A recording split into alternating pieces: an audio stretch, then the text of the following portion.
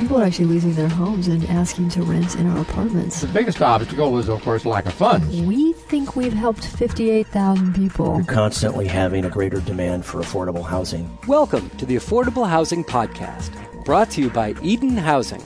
Rick Holiday is unquestionably a pioneer in affordable housing construction. In 1978, he helped create Eden Housing. In the early 80s, he and visionary housing leader Don Turner established Bridge Housing. In 1989, he launched Holiday Development.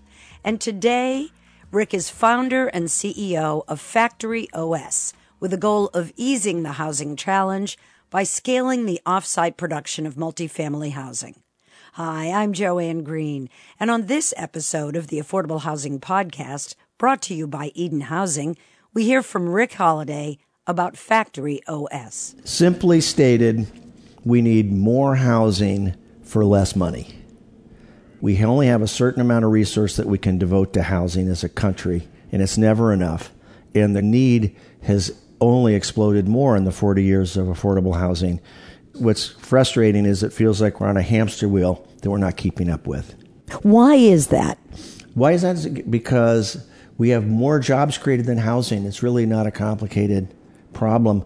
If you look at just even the last, I think, 2 years, we've added 500,000 jobs in the Bay Area. There's these metrics. It's like, and we've added 20,000 apartments. Why is it so expensive to build housing? A lot of it is we don't have enough land that we're willing to devote to it from a public policy standpoint. So there's more and more difficulty getting housing approved. We have a shrinking labor force that's driving the costs up. And I think those are the two most significant, is that generally people don't want more congestion. The irony that I've always sort of tried to figure out in my head is when you read in the paper, Google to add 200 jobs in, Emeryville. Everybody goes, great. Generally people kind of go, that's good. Good. Where are those people going to live? But nobody goes, well, those 200 people are going to be really influencing a housing market that's already overheated. So, where's the housing? Well, then if you look very selfishly, including myself, my house has doubled in value in Berkeley in the last 15 years, and I did nothing other than watch that we didn't build very much housing. And there was just more people chasing the housing. So we all are somewhat complicit because our retirements are tied up. You can pick up your, Bob's house across the street sold for $2.4 million, Well, you don't have to be a jerk to feel good about that, but at the same time realize your kids don't have a chance of living anywhere near you if it keeps going. And I think we've been stuck in that conundrum. So you're building modular housing. Is this for affordable housing? Is this for all kinds of housing? For all kinds. A lot of the motivation is, when I left Eden, of course, I was engaged in starting Bridge, and then I was on the Bridge board. I chaired the Bridge board up until about a year and a half ago. And the same issues that were going on at Eden, it was just the costs were exploding. We jump up and down, ask the staff, what are they doing? They're going to get them down. And they didn't have good answers, and they were preoccupied trying to get entitlements and get more loans and monies. And so anyway, I got somewhat frustrated by that, and I thought, maybe it's going to take an outside effort. And I could see it in my own private work that construction costs were just running out of sight. So both for a market rate development perspective and an affordable housing perspective, I felt like I want to take this on. And then I got a big sort of encouragement boost from Google through a guy named John Igo, who was the project manager on Summerwood at Eden Housing when we did the Lincoln Property Project in 1979. And now he's head of real estate for Google? Mm-hmm. Yeah. And what was that boost? John called and he visited a project that we were doing out in San Francisco early 2016, 2 years ago, and looked at it and said, I think this is the future. The housing was being built in Sacramento and being brought to San Francisco, so it's off-site, all the same materials. We had made a relationship with the Carpenters Union, which Ed Lee had strongly suggested. And Ed had a huge enthusiasm for the factory, and sadly we lost him last December. But he was actively working to navigate San Francisco to a point where they would take on industrialized construction, because he's an engineer by training. Describe where we are. We're in Vallejo on Mare Island, and it's a very exciting place to operate and own a business because it's accessible by ferry. Being on a water is good for a business because we can actually deliver modules by boat. We're close enough to the Bay Area because we're a 1-hour ferry trip from San Francisco. We're near a labor force that's very accessible, that's underemployed. And which prior to this had been traveling 2 hours to construction sites. Right, 2 each way. And we're on a base where you just feel sort of almost the ghosts of this building. They built ships here. We had to win World War II after Pearl Harbor. We obviously none of us were alive, but we've heard the stories. But I've had workers walking here, they're 85 and 90, that tell me how they built a ship in 17 days because they had to. And if you look at the housing problem, it's not quite as dramatic, but it feels that way at times. And so we've told the workers. It is for the homeless people. It is, exactly right. Well put. And so I think that there's a certain urgency and energy you feel that comes out of the building that's powerful. It hit me when I walked in. I went, whoa, it was big. And it's powerful. The building itself is 3 football fields long, 900 feet, 1 football field wide, about 100 yards, and it's 260,000 square feet of area. It climbs 10 stories where the periscopes were made, where we're going to have our innovation center, and the light in it, the natural light is spectacular. It's the kind of place that you feel like you want to work. If you go into a lot of manufacturing facilities, they're what you and I might call tilt-ups with fluorescent lighting and maybe some skylights. Not very many windows, right? That's the way manufacturing buildings are built. So imagine going to this building versus that, and being able to take the ferry to work, perhaps, if you wanted to. We're going to have ferry service from Oakland, and Google may be providing buses for young workers in the East Bay, from West Oakland and Richmond, to be able to come up and attain better jobs. So, because it's only a 30-minute drive. Ironically, the building found me. I didn't find it. The labor union folks, that when we were starting to work with them, I was focusing on West Oakland. I was trying to do it near the Oakland train station, and I had a building in mind. I was getting close about a year ago, and then they called me and said, you should go up to Vallejo, and I was dismissive at first. I went, what do I want to go up there for? I walked in the building and realized it was a good move. You have a relationship with the Carpenters Union. What about all the other unions, all the other tradesmen? The other tradesmen generally are wary, I would say, to be honest. You've cut them out. Yes and no. I think that the way we've tried to view it is that we've hit a crisis point where almost no projects are working, and we're going to see a complete evaporation of work at some point. And the site work that is done still represents about 50% of the cost of the building. So if you're a plumber, you need to bring the plumbing from, connect the building, and do all the stuff at the site. So there's plumbing jobs, there's electrical jobs. They're structured differently on site than they are now. The work here, though, is different, and we don't have electricians. We have housing assemblers that are union. So we have a single union that basically works cross-trade. And they're doing the plumbing and the electrical all here? And I think that ultimately some of the unions that are starting to warm to us, that we're wary, are realizing they're having a hard time training and recruiting workers. So I think workers that are working here could easily become electricians or plumbers because they can be cross-trained. They could become general contractors. We don't think our workers here will likely stay more than 5 or 8 years because at some point, you learn a lot about how a house is built. We're going to offer a fair amount of training to workers that want to advance themselves, and we want to see them grow as well. So if we helped feed the industry workers where I think they're having a hard time recruiting and training their workers, that I think it's symbiotic. So if you take it from the negative, I don't think there's going to be much of any housing built. For one, if we find a way to crack the code and build a lot more housing, there'll be a lot more site work that involves their trades. And 3, I do think that we can create a labor force and feed it effectively, which will be good for them. Factory OS. The OS stands for off-site. What is the advantage of building homes off-site? Primary is you can control the process very effectively because you have stations where you do work and move the unit to another station. And in 25 stations, not unlike a car assembly, you build an entire house. And you can do it easily twice as fast as site building and probably for half the cost. And you get better quality easily. You'll see in the factory here, the wood's dry. It stays dry. If you walk any construction site in the Bay Area, it's usually over a 2-year period. Well, it rains.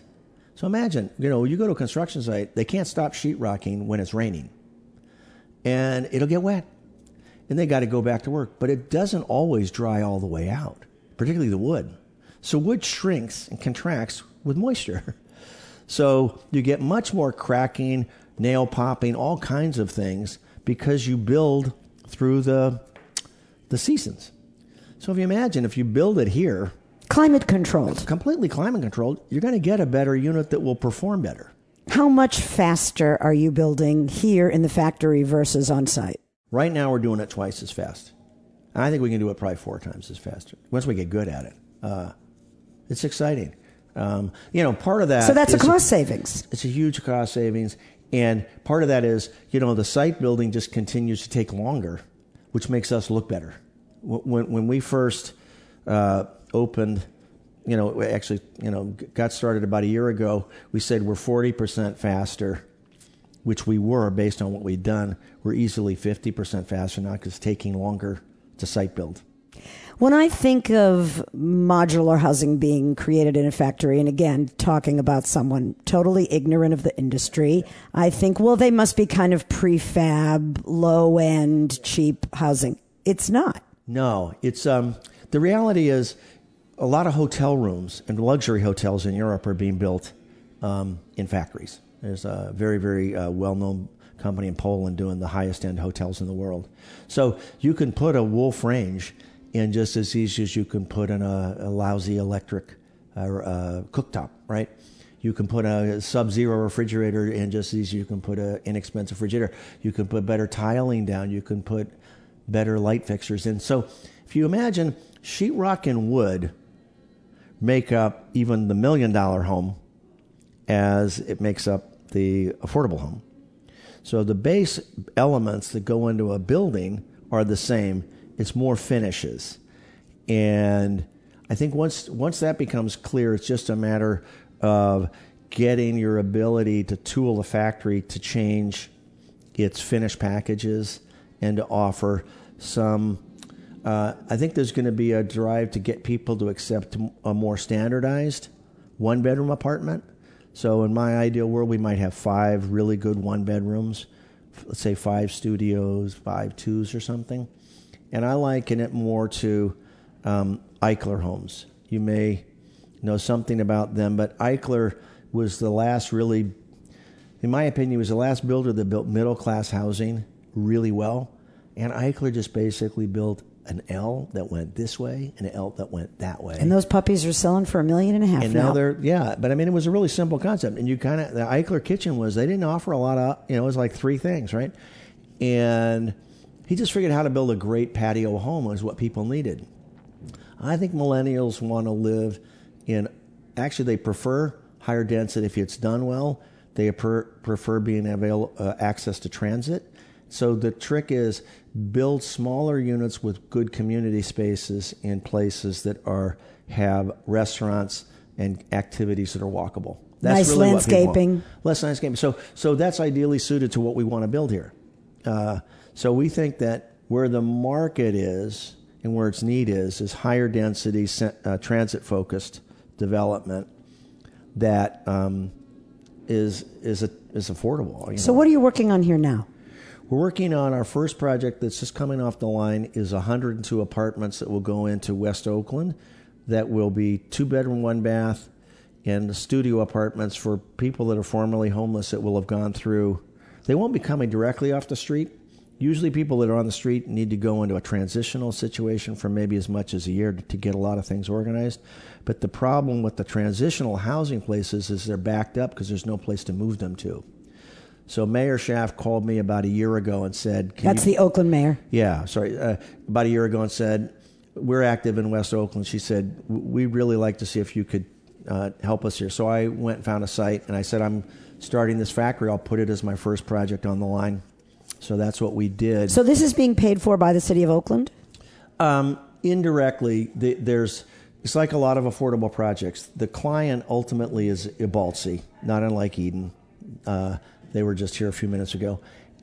They will be basically the buyers of a finished project. It's like a turnkey. And they will be getting their funding from Oakland, Alameda County, tax credits. It's like anything that is done in the affordable world. It's basically a layer cake of public monies. The thing that is exciting is their layer cake will probably be half of what it was or less than if they had done it conventionally. So is it your sense, I'm sure it's your hope, that affordable housing developers will absolutely take advantage of this opportunity and really be able to move more quickly, be more agile, complete projects at a faster rate? Yeah. No, we hope, in fact, yes, we hope that we're relevant to all affordable housing projects and provide a lot of our output to them. We've recently had an outreach from Georgia Pacific and Owens Corning that heard we were building supportive housing, and they want sort of corporate branding opportunities. So they've offered to sell us wood and sheetrock and insulation at or below cost, which is a huge potential savings. But then we'll put a little Owens Corning or Georgia Pacific sticker on the units. And for affordable apartments, they may either bring that forward or have a slight markup. And the way the factory will work for homeless or for affordable being basically a really simple model. It's going to be transparent. I'll show everybody all my costs. People know my labor metrics, my overhead metrics, and we have to have a markup of 20%, I'm told, to have a sustainable business. So people will get the benefit of the material reduction. So if we build affordable housing and we get material suppliers to engage, we'll drive those costs down a lot. And I think we're just nibbling around the edges there. And if we start using tooling and machining more effectively, we can get it built. The labor side can get more efficient. So we've had Black & Decker come to us and say, we've got some really exciting tooling things that can help your workers get more productive. We may experiment and give you tools to try to work with them.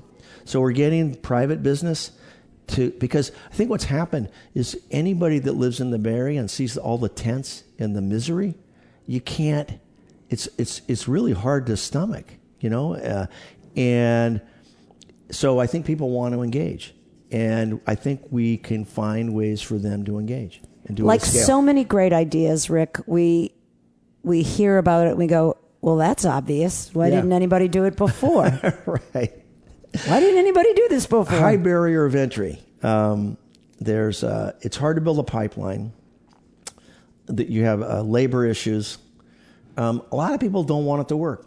To your point about even you could perceive we're taking jobs away. If you're an architect or engineer, building inspector, a lot of those jobs are going to change. We're a disruptor. I hate that word in some regards, but it's an industry that's ripe for disruption. So you get death of 1,000 paper cuts. The woman who ran Zeta, who did our first project that I was mentioning to earlier, Naomi, the Sacramento-based one. Yeah, Naomi. She raised venture capital that I consider was kind of what I call hot money, where everybody's breathing down her back. How many units? How many units? And it's not a business that's well suited to hot money. You have to have patient people. So one of the things that I did when I decided I'd take this on is you met one of my first investors just a minute ago. he plunked down $1 million and said, I trust you. I trust you'll give me a decent return, and I'm here to help. And from there, somebody else you may know, Tom Hale from Backroads Bicycle. He and I went to high school. Tom came in. So I got 10 people, and it was sort of $1 million investment. And they're all pretty smart. That speaks to your track record. Well, thank you. Yeah, so some of them are bankers. And so I said, if you want to engage, make this investment. I'm not taking any salary, nor is Larry, until we get it off the ground and it's working. But the power of getting people organized around the idea is exciting. Larry's your partner, and he's a construction guy. Yeah, Larry, that's critical. I mean, who initially said no way. He said, no way. What he did was he knew all of the problems that we were going to face.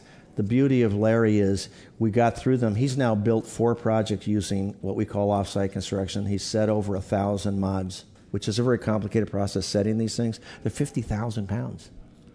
A lot can go wrong. So he's learned how to do that better than anybody. He's designed even rigging that's probably patentable himself. What sold Larry on the fact that this would work? You'll have to ask Larry, but I think Larry, I'll be honest, I really think Larry had confidence in me as a person, and I had confidence in him. I would never have taken it on. When you see the floor, I don't have any of the talents that are required to do that out there. He does. I have the talents to do the organizational, the idea, getting the market together, organizing the capital. We have a very exciting relationship with UC Berkeley that I'll give you half a minute on if you want, where we've created the Turner Center for Affordable Housing at Berkeley. In memory of Don Turner. Named after Don Turner. And the current chair of that program at Berkeley is Carol Galante, who had gone to work for President Obama for 8 years running FHA. So Carol's come back and headed that up.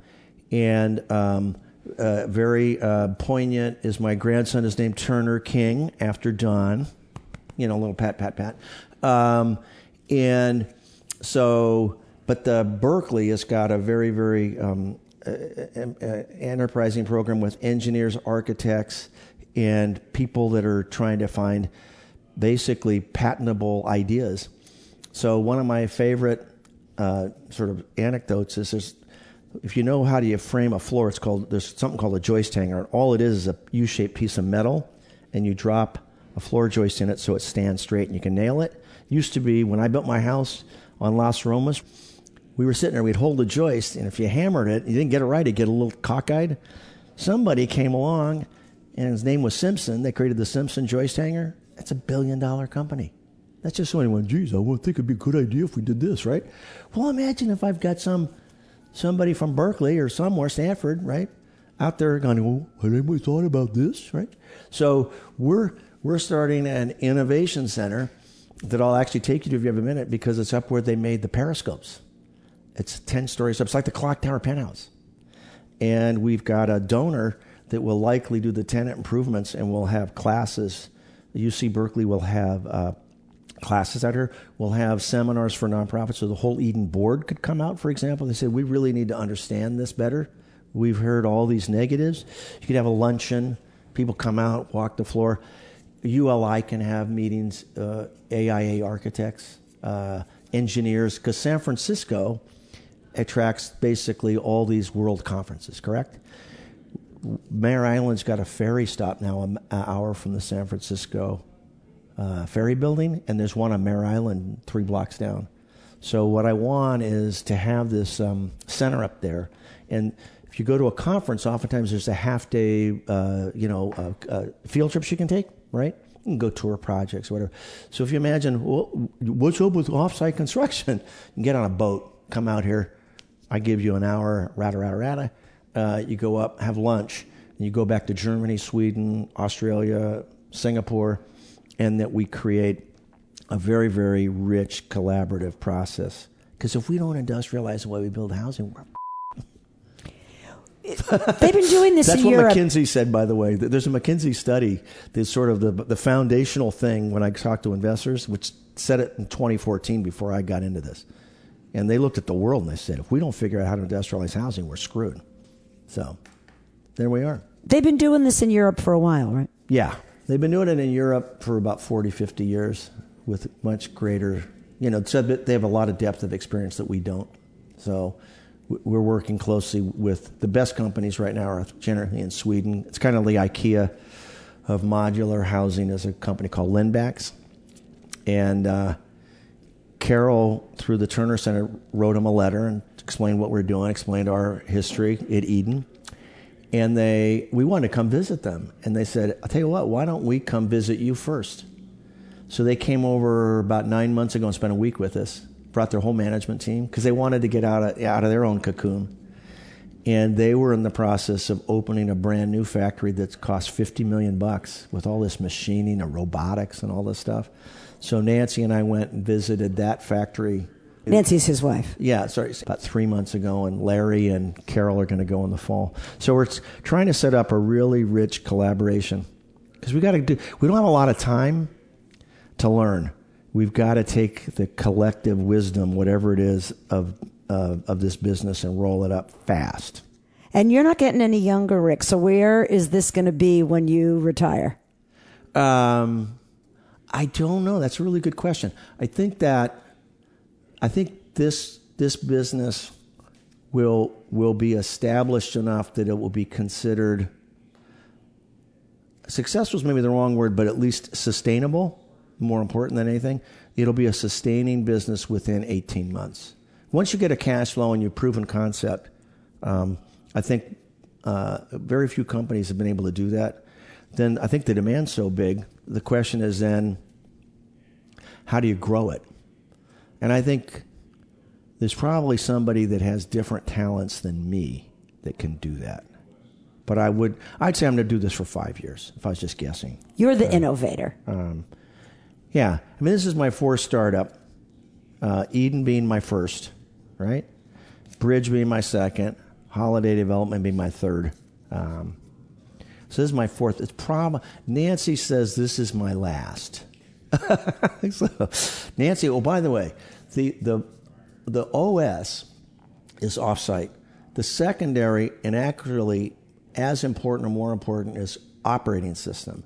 We really are working on a very, very sophisticated computer operating system where drawings will get converted to instructions to workers. And that's a whole thing that we think we can do in the next year. And that's a software platform that'll run the factory. The third is open source, which Larry would bitch slap me and he says, no, bro, if we created this, we've got to capture the value. And I've been saying, well, I think we should share it. We'll find the right balance. We won't be naive, but we're going to be somewhat forthright with how to do this because it's not rocket science. The last and most important is Nancy's is shit. So there's 4 reasons for the OS. Offsite, operating system, open source, and shit. This could create a sea change. I think it might. And that's the irony is the thing with John Igo at Google. He was the person I worked with from the Eden Housing job, Summerwood. And that was 40 years ago. All things come full circle. Yeah. We wish you the very best of luck. Rick Holliday, CEO of Factory OS, is pioneering a new approach to housing construction, integrating the design and build processes powered by local union labor and cutting-edge research and innovation. To learn more about Factory OS, visit factoryos.com. To hear more about the early days of Rick's career, check out the podcast Stories from Eden Housing at edenhousing.org.